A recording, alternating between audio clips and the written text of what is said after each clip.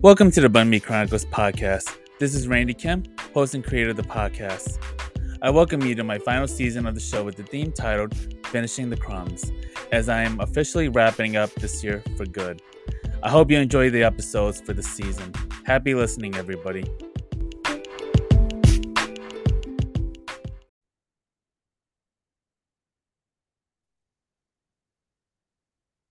Hi, everyone. So this is Randy from the Bun Me Chronicles podcast. So today I am joined with a dear friend of mine, Tola Livesey. So Tola is a 1.5 generation Cambodian American who currently lives in the LA by way of Chicago. She completed her undergrad in anthropology at UIC and her master's in library and information science from the University of Illinois in Urbana-Champaign.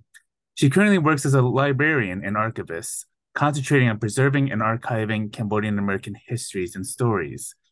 Tola has been a former board member and community organizer at the National Cambodian Museum and Killing Fields Memorial in Chicago, and was the lead project coordinator for several community programming.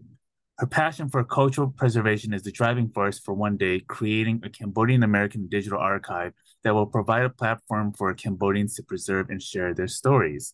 So, welcome, Tola. I know we've known each other going back to our days with the museum. I'm still on the board, but we met 8 years ago, I believe. And Yeah, wow. yeah, it's hard to Um, believe it. Yeah, yeah. it's really hard to believe that we've known each other for several years now, and we've had many great conversations. And the reason why I wanted to bring you on is because you share so much about your experiences being not only Cambodian American in America, but like the work that you're doing now, to see you going into archiving and to go into the storytelling world in our community and to bring it to our communities is very, very important. And it's something that I am very passionate about. So first of all, how are you doing today? I am doing good. It's just been so hot and we're just finding ways to keep cool.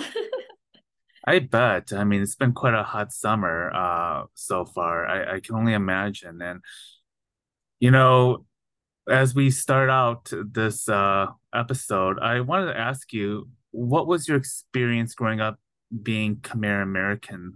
Like, where were you born? Where did you move and settle to?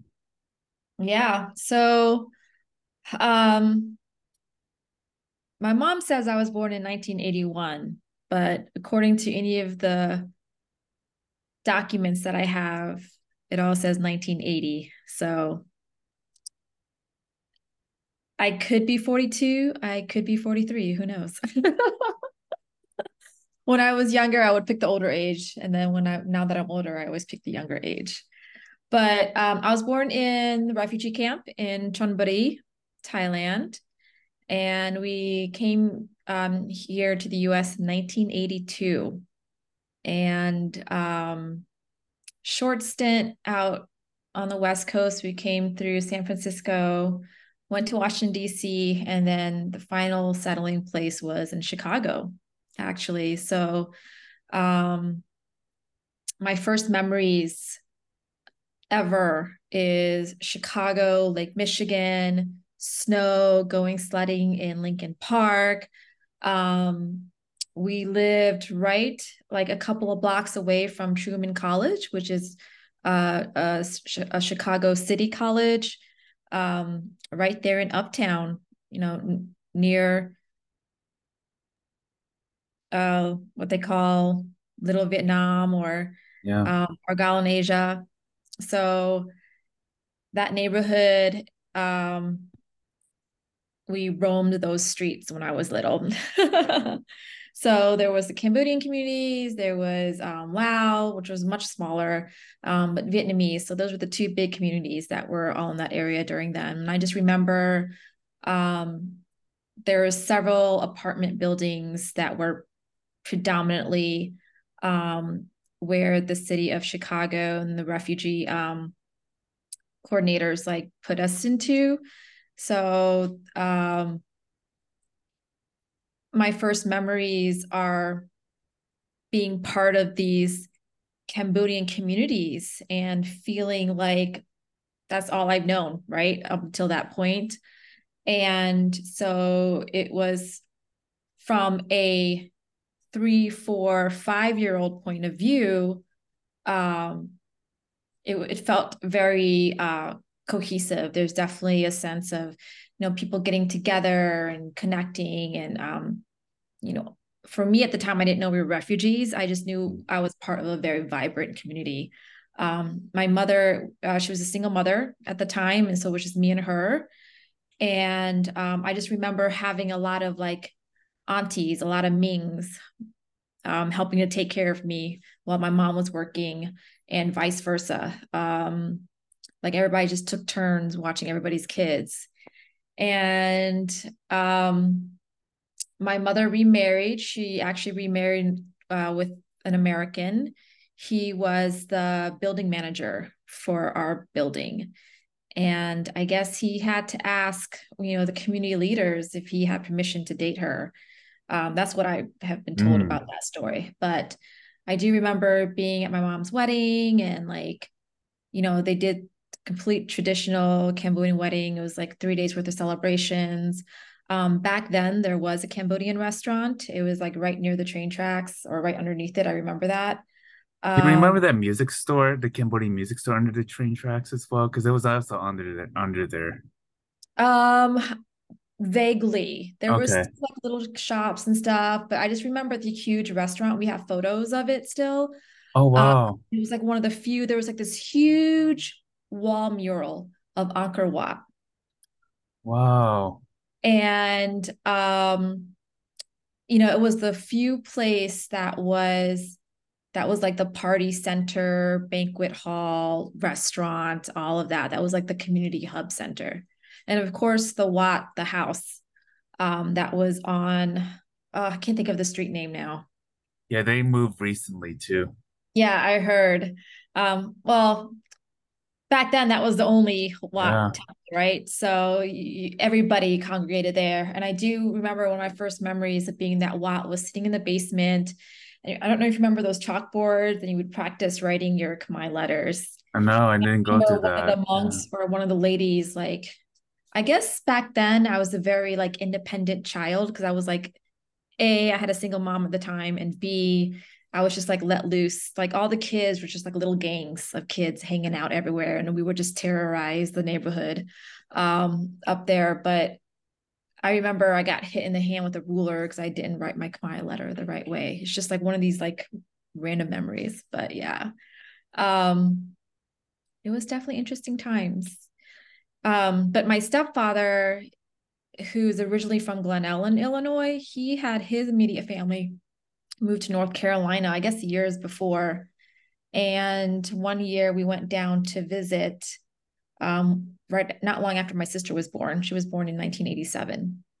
And we ended up moving to North Carolina in 1989. I remember.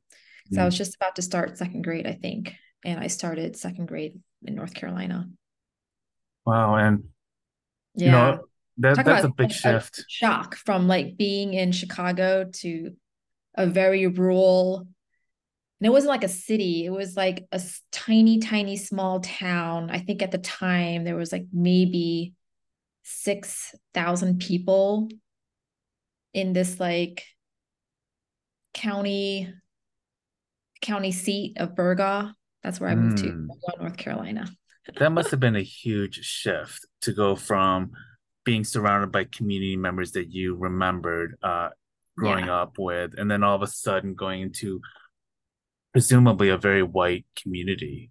And Yes. and Oh I yeah. think and I think a lot of us, especially our generation, have had experiences with assimilation one way or another. It's hard to avoid it, but what was the effect of assimilation that what effect did assimilation have on you once you moved to North Carolina, once you had to deal with being in a predominantly white community? Yeah, it was quite an adjustment. Because so I was 6 at the time when we moved, or I was turning 6, when we moved down there. So by that time, you're a little bit more aware. So in Chicago, I was predominantly surrounded because of how young I was, um, especially living in uptown area by other Cambodians. So we were definitely very much in our own little bubble. And, even though we were aware of like different people or other things, we were like within our own little bubble within the city, right? Um, my mom had community, she had people she talked to. I still could understand. I was just learning to speak.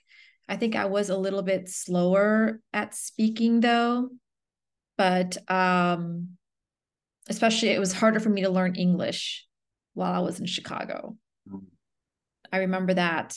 And then when I came to North Carolina, I had to like it it had to be, I didn't have a choice, I wasn't any protected in this little bubble anymore.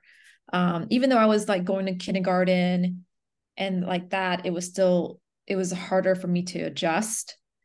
Um, so when we did live in that community for a little bit, and then we moved further out west towards like Ravenswood area, actually even further than that. And so even though we were still in the city, we were no longer within that Cambodian bubble. And so I had to kind of like speak English more and learn a little bit more of the language, um, which I think did help me to assimilate a little bit better when we moved to North Carolina for sure. Um, but it's so different, like Southern culture, the Southern way of living. Um, Also, like it is known as the Bible Belt for a reason. And so I was kind of like thrust into the middle of that. Mm. Yeah. Um,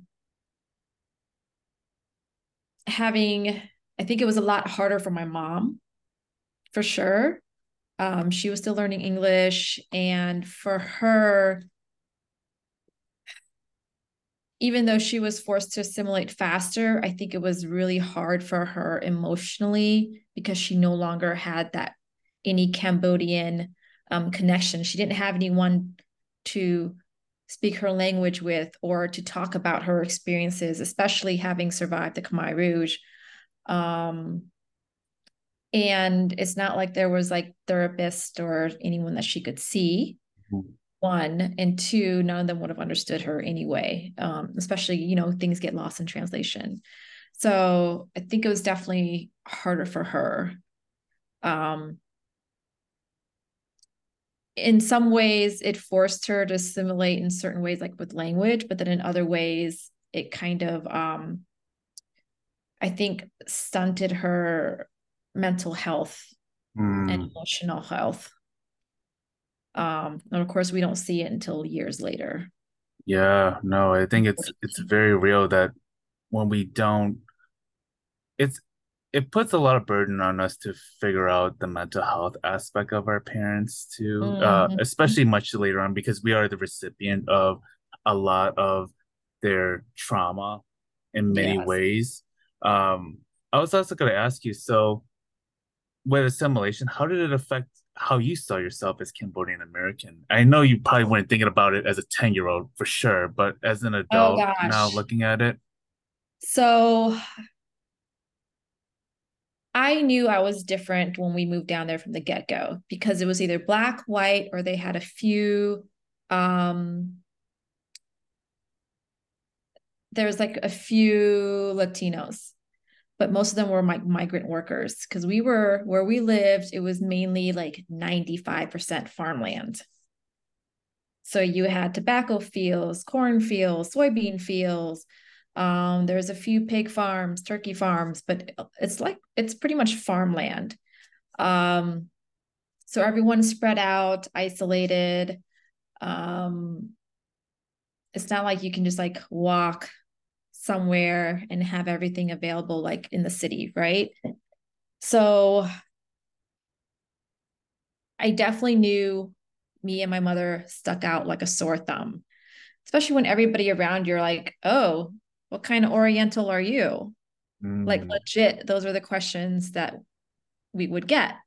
Um, and I was like, Orientals, isn't that like a rug? Like even at like that young age, I knew that. Um, but it's such a like old school way of thinking, especially for back then. Certainly like a age group of people who were like thought Asia was all Oriental. That was like the overarching word, right? Term for everybody from that continent. Um, so I think we heard it so much that now to this day, my mom sometimes consider her health herself as, we're Orientals. And I'm just like, no, but that's just how much we heard it all the time. And of mm. course, everybody knew our family because we were the only ones that weren't black, white, or from Mexico. Wow. And thank you for sharing your experiences. And did you ever hear stories about Cambodia or about the Khmer Rouge from your mom growing up? Or what Not stories did you hear from really. them?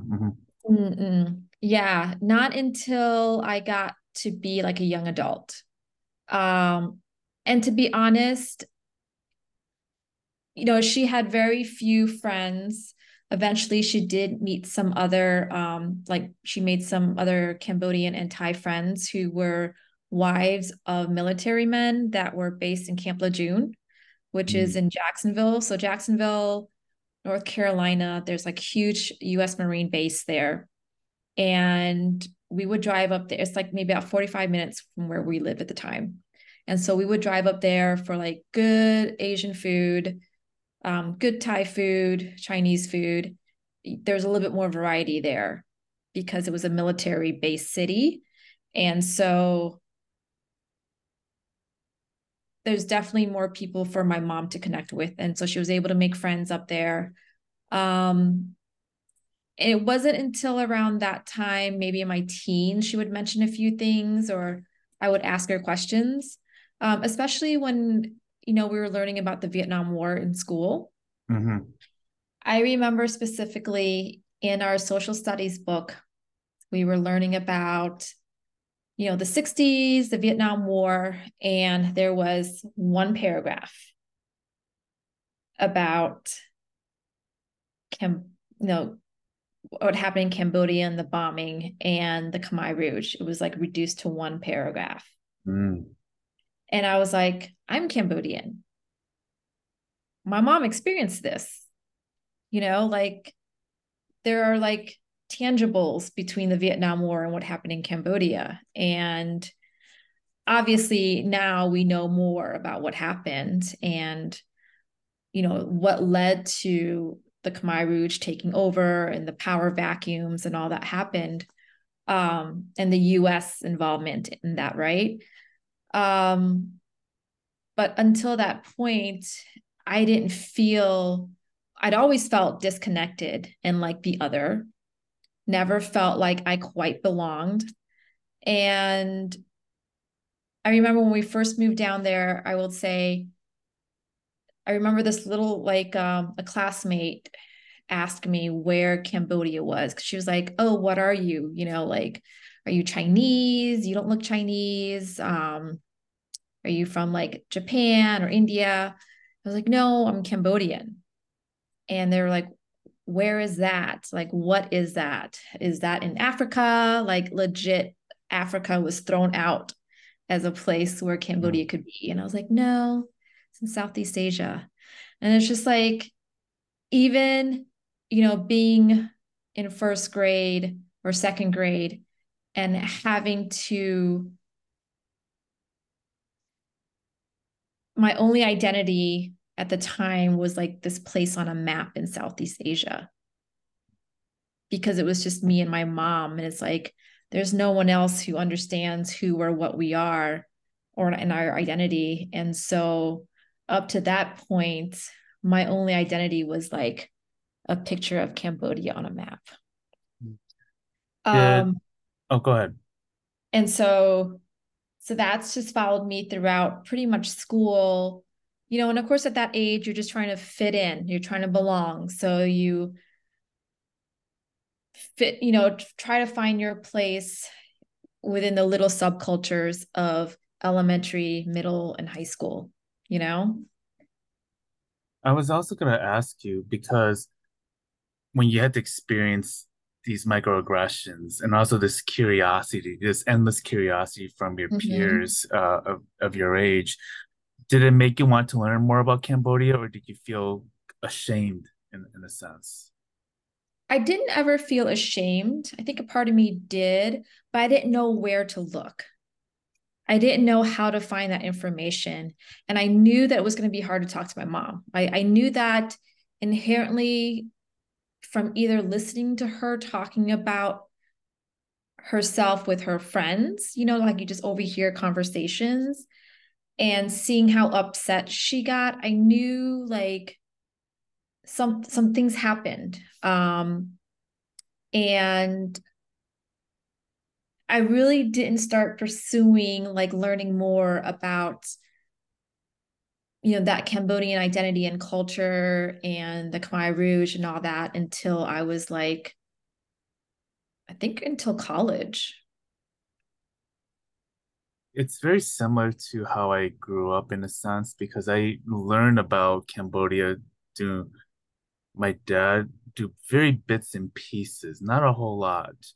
But it wasn't until I went to college myself and there was a Southeast Mm-hmm. Asia symposium that they were having, and that's how I became very curious about my background and there was so much that I did not know. Even and as I was tapping into it, it felt like this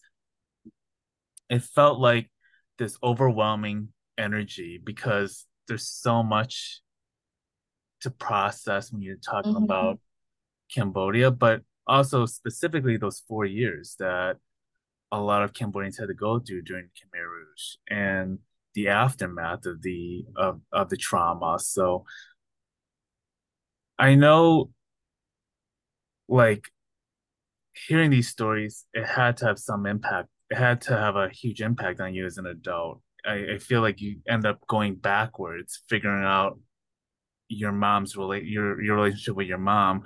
But were you able to kind of start piecing together what about why your mom might have acted this way or the way she acted towards you? I mean, were you able to kind of piece together once you started learning about the history?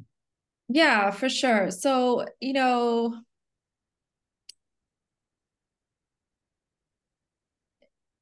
it's always in hindsight, right? And I think my mom and I have always had a contentious relationship. We've always had butted. And I think it's just two females who have grown up very different culturally.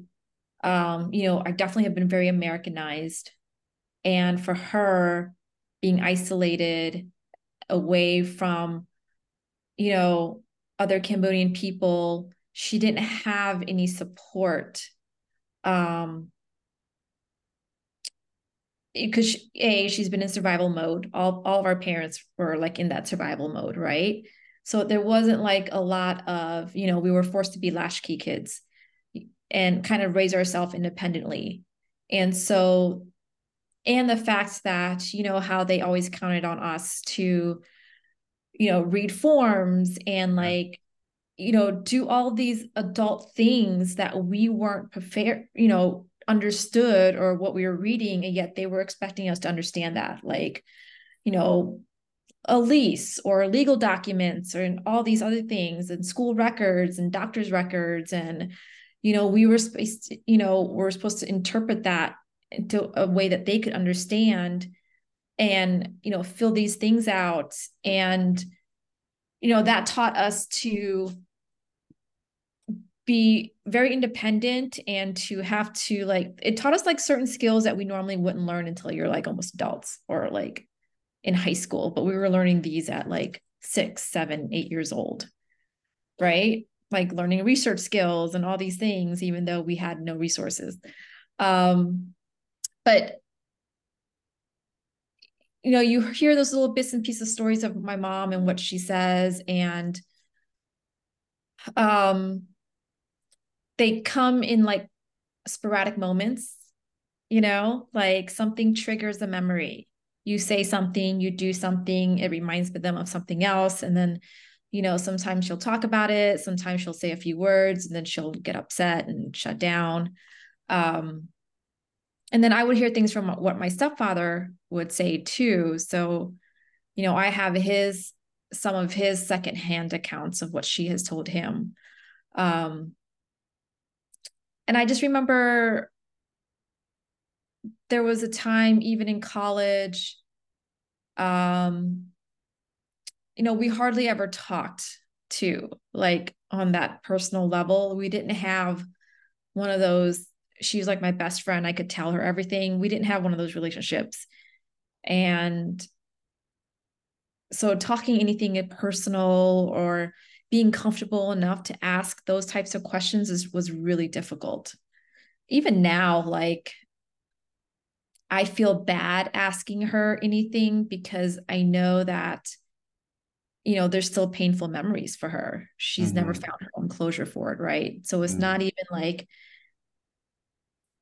in like this academic sense, I want to know more, but you can't take that emotions out of it, even though I want to. I can't, for her or for me. So, um, so it just depends on how she's feeling too. But there's still so much that I don't know. Yeah, it's very real because oftentimes, and I've heard this from folks too in our community, like from our own peers, that sometimes the stories that you get comes from in the midst of a trauma reaction or trauma response. So Mm-hmm. they could have something that could be re-triggering them, or you can have an argument with them, and all of a sudden they'll start telling a certain story, and that's how and that's how I end up learning about some of my dad's stories. It's when he was always angry at me, and so Mm-hmm. it wasn't the Mm-hmm. best. It's never been the best method. I can assure you that it's never Yeah. been the And best. at the There's time, you're not like emotionally ready to receive those stories either. So, like, those Yes, experiences of learning and trying to figure things out is like based on trauma itself, right? You're like, it's during this moment of tension and frustration and anger. And it's like at that point, you don't even want to hear it because there's like so many other things that are going into this story. And it's just like, yeah, it's hard. it It's hard to sure process is. those. Yeah, it sure is. And recently, you've also taken the initiative to start doing interviews of other Cambodian Americans, specifically with 1.5 generation. 1.5 generation, for those who aren't aware, uh, for for many Cambodian Americans under that generation, those who were born in the refugee camps and came to the U.S. at a young age, or Mhm. had been born in Cambodia and moved at a very early age. So, what brought you to the world of archiving and storytelling? What was bringing you to that work? Yeah. So, um,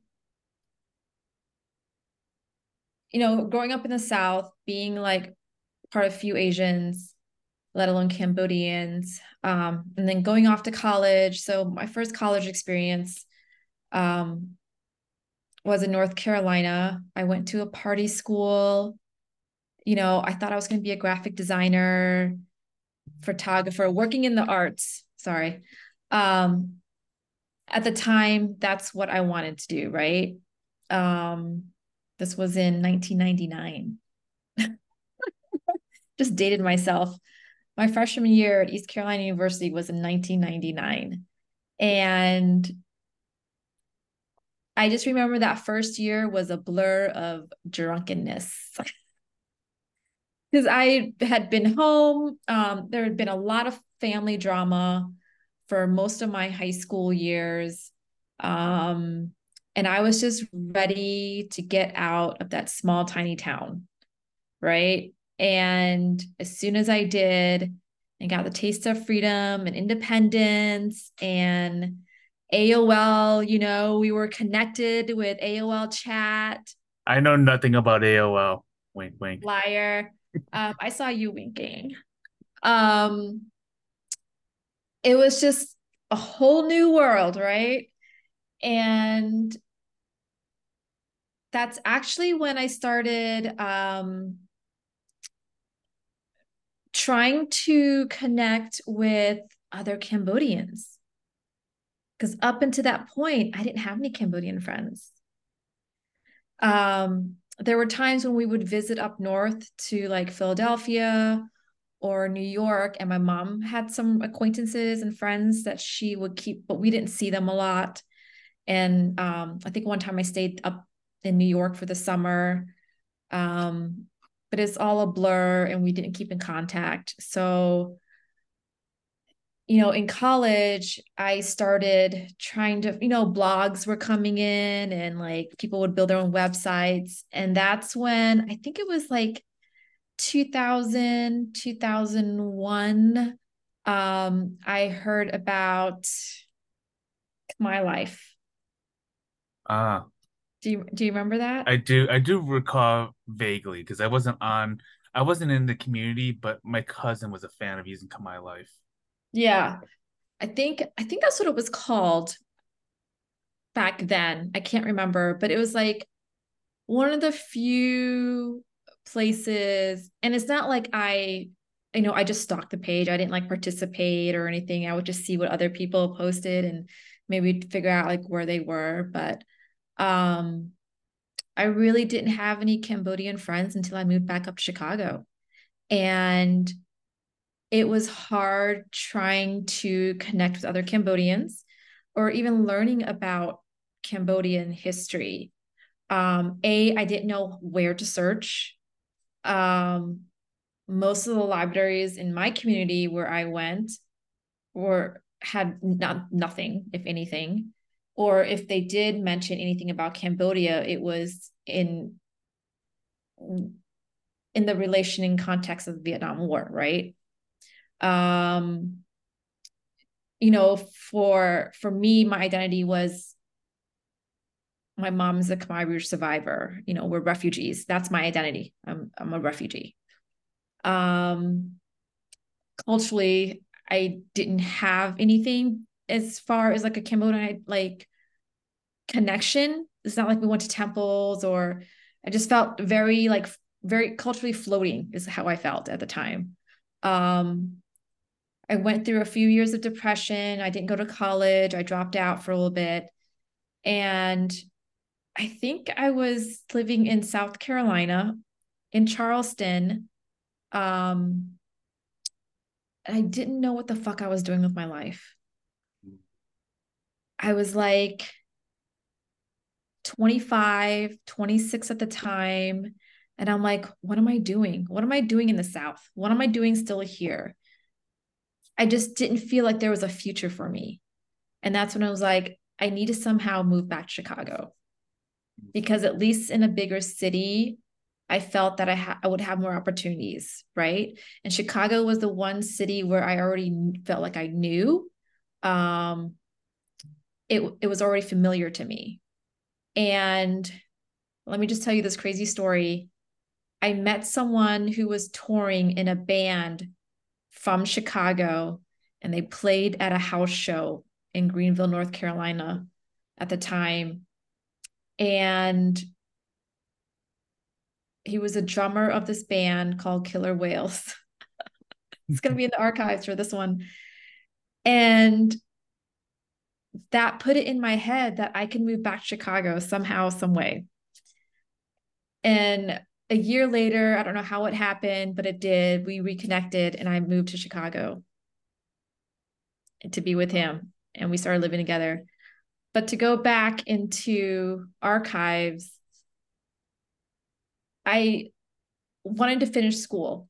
So I had dropped out and I was living in Ravenswood, and coming back to Chicago, there's a moments of deja vu because I haven't been in like almost, see, I left right when I was about 6 and moved there almost exactly 20 years later.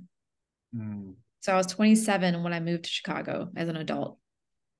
Um, been gone for 20 years, moved up to Ravenswood area, went back to the Uptown area as an adult, and it fucking felt like deja vu. Like, I mean, in a way it was because I remember these streets. I remember Truman College. I remembered spending New Year's there as a little girl, just walking there from our apartment. Because I don't know if you ever went to Truman College for my New Year. I have not, but I've been to Truman College. Okay. So during my New Year, they would have a big celebration out there. I've been with Lek a few times, but um that started getting me. So I went back to school. I took an anthropology class and I fell in love. And it was that class and that particular teacher that kind of spurred me into finding out more about my cultural identity and heritage. And that kind of just snowballed. So finished my built up my GPA at Truman, transferred to University of Chicago or of Illinois at UIC, and got my undergrad in anthropology. Like did a complete 180 in what I wanted to do. And I was like, it's just something clicked for me. It was like finding, I felt like my mission was like once I started learning more about the Khmer Rouge and all that happened and how much we lost culturally, um, like a seed of like passion and desire started forming during that time at Truman and at UIC to pursue something in cultural preservation, particularly for Cambodian culture. Mm. And it got me connected with the Cambodian Association of Illinois. It got me, my first internship was there with the museum. This was in 2011, I believe, 2012. Yeah. Wow, that's And incredible. I met Karu, and at the same time, I was also using services at CAI because I didn't have a passport. And even though I was a citizen, I didn't have any paperwork. So I was trying to become a citizen and doing all that paperwork and going down to the US immigration office based in Chicago. And like it took me from 2012 to, I think I finally got my passport in 2017. Wow. Congratulations on going through this journey. It It was a sounds a journey, lot. my It's a friend. It was journey. a journey. Yes. Um, but like from that experience with that first anthropology class, it was like an explorer class, right? And it just kind of snowballed literally into me working in museums and being more involved in the community and meeting with my peers. Like Lek was literally the first Cambodian friend I had my entire life. Same here. Yeah. If we Uh, share that in common. Shout out to Luck too. She was also shout on out my to Lek. podcast. Yeah. She was on Yeah, my first season of my podcast if you want to check that out. But yeah, she was such a great connector for that. And I she couldn't be truly any more is. grateful. Yeah. Could not be any more grateful for her presence. And you know, one of the things that I've talked about on my show ad nauseum, and I want to get I think it's more important to get your perspective on this, but we're reaching the 50-year mark in less than 2 years Mm. of the beginning of the Khmer Rouge. And there's a lot to be said there, but why do you feel it is necessary now to interview Cambodians about the Killing Fields era? Yeah. Well, like you said, it's coming up in 50 years. And for a lot of people who survived that, um, a lot of them are coming towards the end of their lives, right? They're that age, they're like in their 70s, 80s. Um, and they've survived so much where I can understand they don't want to go back into the past. Okay. Which is completely understandable. They don't have the they didn't have the resources that we have now to the extent that we have now back then. Um, and it was just a lot of like learning about by trial and error, right? So the project that I worked with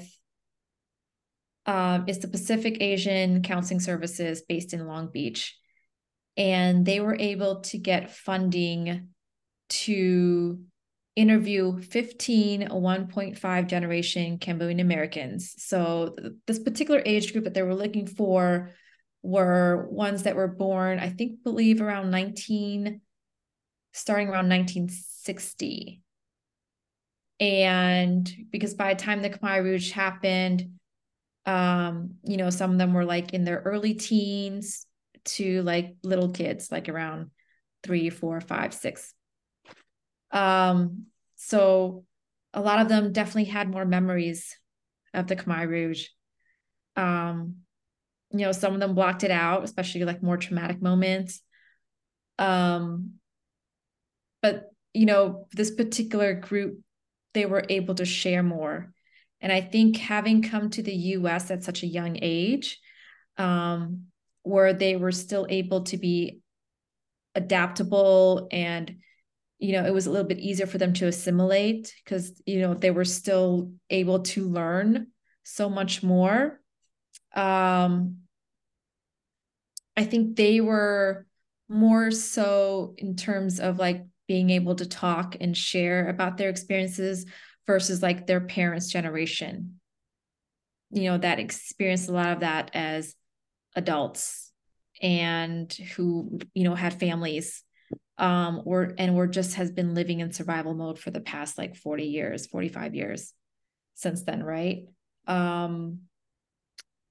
It was an amazing project. I have personally have never been involved in a project, oral history project like this. I know there have been others.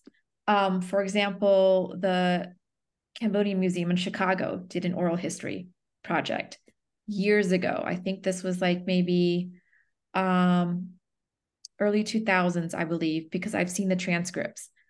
But they're sitting in the basement in a metal file folder box, cabinet, just sitting there.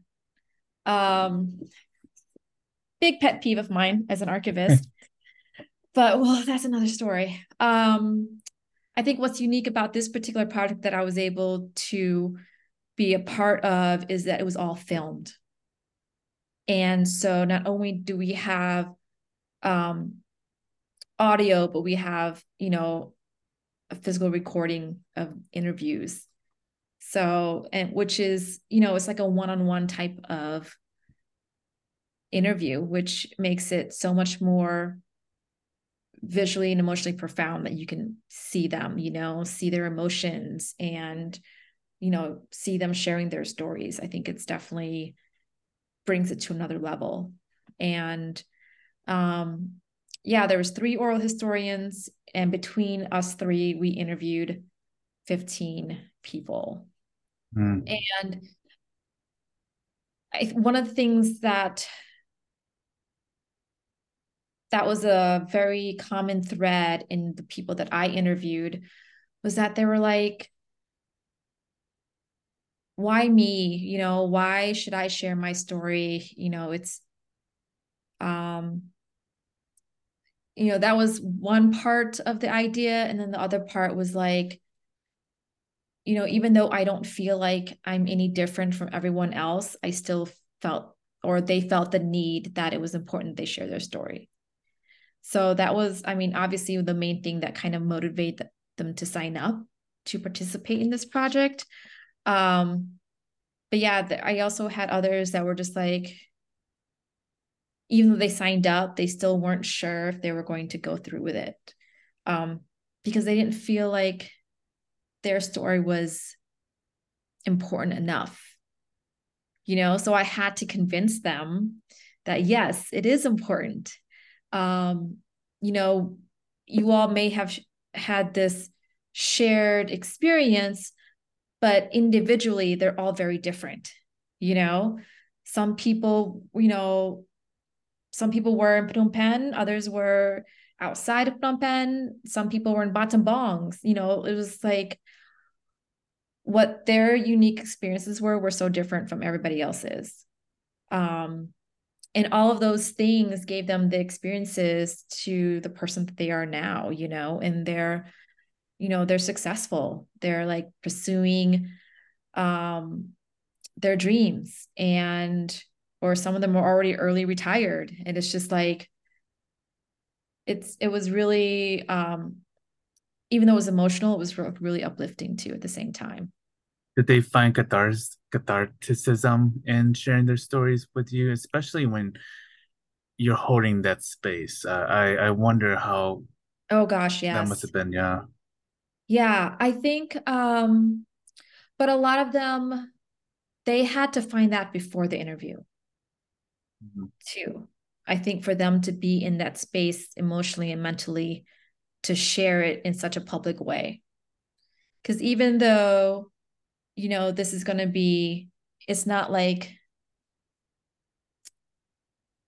it's not, so you have to sign up to listen to the full interviews, but anybody can access it. I think for them to understand in their head that this is going to be on record, there's always going to be something, their story is going to be out there, available, accessible. Um, and so, we let them know all of that, of course, before the interview. So they all had to mentally and emotionally prepare themselves for when they were sitting down, like what we're doing right now. Um, but in a much personal, emotional capacity um, and setting. Um, but yeah, I mean, I think for a lot of them, they've shared these stories before with like close friends. But just like I said, preparing them for it to be in such a public way is a little bit different too. Mhm. Where can people learn more about archiving or opportunities to record stories? What does the landscape of recording stories within the Cambodian community look like now? Did you see my face right then? Doesn't look too optimistic there. Yeah, there's so right now, other than like small projects like this, in certain niche communities, especially in like academic communities, um, I don't know if there's anything that is, there's nothing on a national level that's like reaching out and saying, we want your stories, we want to preserve it. There's nothing like the Shoah Foundation. So the Shoah Foundation is a platform, um, archival space that was started by Steven Spielberg for Jewish survivors of the Holocaust. And they have filmed over thousands of hours of interviews um, of Holocaust survivors, especially, because many of them were passing away. And so they wanted to get these stories recorded as much as possible. So there's nothing like that um, for Cambodian Americans. And I think that's part of the reason why PACS, the Pacific Asian Counseling Services, were able to get funding, because not only were they were able to tie it mainly because, to the mental health and wellness, um, because they're a mental health center, but also knowing the need that it is coming on 50 years, right, of the Khmer Rouge, and that there is a lack of a platform to try to collect these stories. Right now, we have the stories that we recorded for this project, and that's going to be archived and held with the Cambodian American History and Archives Project that's based in Long Beach. It's part of the Long Beach Historical Society. So people can go to the website. I think I've sent you the link if you want to share it in the future. Um, but yeah, other than like what's different about that is like a community archive where it's from the people for the people. I think it's a little bit harder when it comes to academic archives, like archives that are based with like schools and universities. It can be a little harder to access, and it can be harder for the average person to try to like find and discover. Um, Especially if you don't like are not a teacher or a professor or a researcher. And I think hitting those roadblocks, going through my academic career and learning, um, that has kind of what led me to start trying to find a way how we can build a platform that's like by the Cambodian community for the Cambodian community, where, you know, we as a community build a platform together to share and collect our stories, Mm. to make it available for the people within our community who want to learn more. For those who, like us, when we were younger, we didn't have those resources. And just thinking about the next generation and, if they do want to like research and learn about, the Cambodian Americans that came here in the 80s and 90s, like, and they're doing all great things now, like, where do we go for that? Indeed. And also, I think we are at this critical time right now to hear these stories. Gosh, And it yes. also really for us, it's also just starting the conversation. How do we hold spaces for our survivors? And how do we receive them? And that is going to be the first big key here. Also, there's opportunities to record your stories. It could be on a podcast. It could be on a blog. I mean, there's many ample opportunities where just even getting the conversation started is how we tell our narratives and not let that narrative be slipping away from us. This is a topic, and I'm so glad I brought you on for this conversation because this is a topic that really does worry me a great Mhm. deal, uh, especially with our adult survivors fading into old age and death. And what does those stories look like for us in the future? How can younger folks access them? And I'm curious about your two kids. They're both mixed, Cambodian and white. And have you made them aware about their culture and history? And what do you hope to tell them? Yeah. I have. Um, they are they're 5 and 7. So it's a difficult age, but also it's a very impressionable age. And I try to expose them as much as I can. I think it's just been harder recently between with the pandemic. Um, and once again, even though I live in the LA area, you know,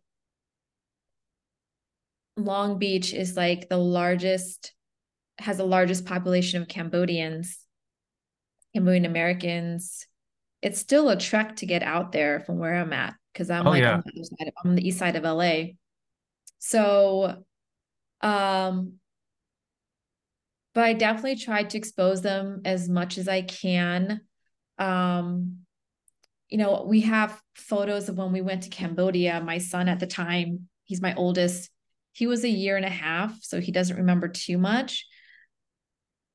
But we definitely go through photos on my phone. We have photos on my wall, and we always talk about it. We'll like, oh, because they always like looking at my phone and all the different photos, especially my daughter.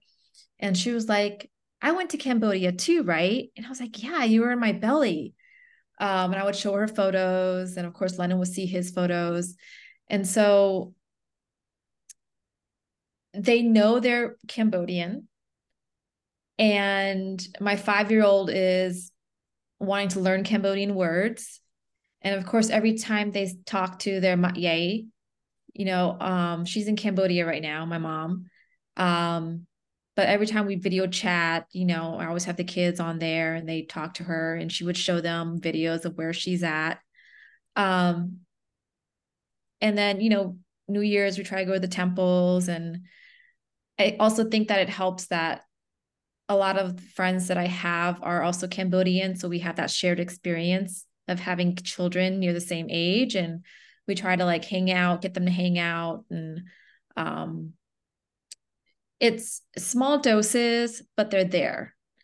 And um, it's just different because, again, we're not surrounded by it, which makes I think it would be a lot easier for them to learn more if we were closer to Long Beach. Um, but they're aware. They they know, they're always asking questions about the difference between Cambodian and Chinese or Cambodian and Japanese Wow. and things like that. Yeah. Because at their school, there's a lot of Chinese and they hear their friends speak in Mandarin or yeah, our elementary school is like 85% Chinese or Taiwan. Same difference almost. Yeah. So they're always like, well, this friend is Chinese, but I'm Cambodian. So it's really cute. But then they're That's like, really but dad's not Cambodian. And I was like, no, he's not Cambodian.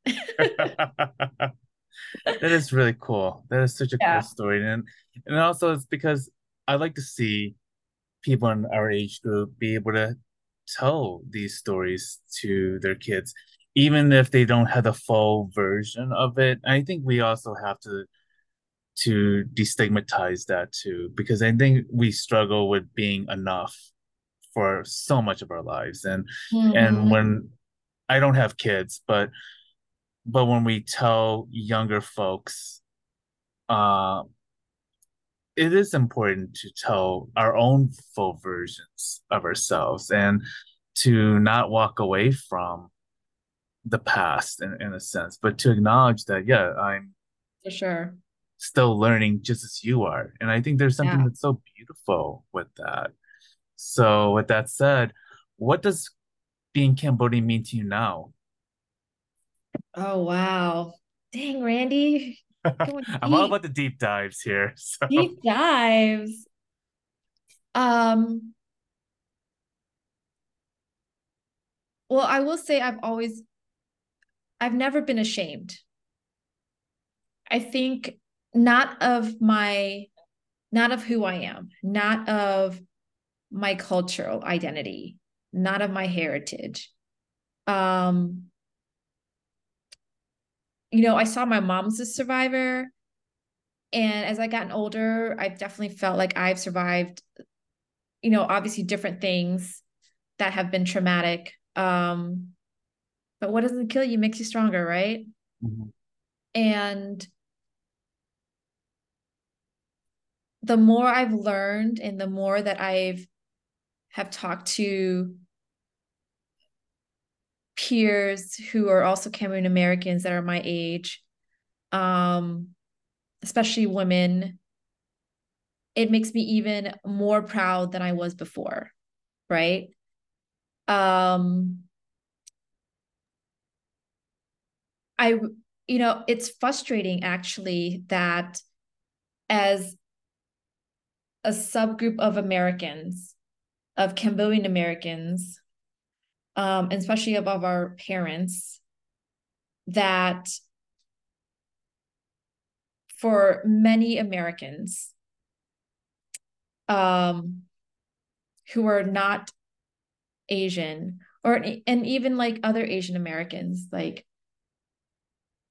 we will kind of always be the underdog and like the refugees, right? We'll always be like the Khmer Rouge survivors, the Khmer Rouge refugees. Um, and that can have such kind of this weird stigma, right? And I never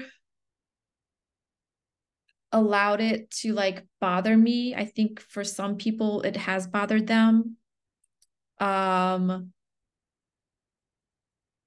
but I've also seen a lot of people who have become very successful in spite of that kind of stigma that comes with being a Khmer Rouge refugee. Obviously, we're more than that. Um, and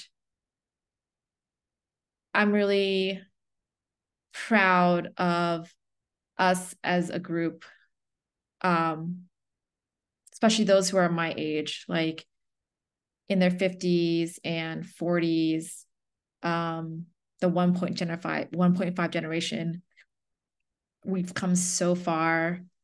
And I think a lot of us, um, and even some younger people too, are recognizing that we are fucking awesome. Excuse my language. Like, Awesome. Yes. like we are, there are we're such a like we're so much more nuanced than children of refugees or refugees, right? Mhm. Um, like we're podcasters, we're creators, we're artists, we are politicians, So I think that I will say the one thing was like coming to the United States, that potential of that American dream um is still there. It's still strong. You know, it's just for each person is very varied. But I'm very proud to be Cambodian, to be Mm. Khmer American. Thank Never you. want that to change. And I definitely try to instill that with my children as much as possible.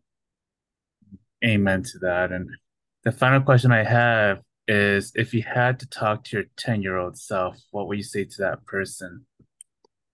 Oh, it gets better.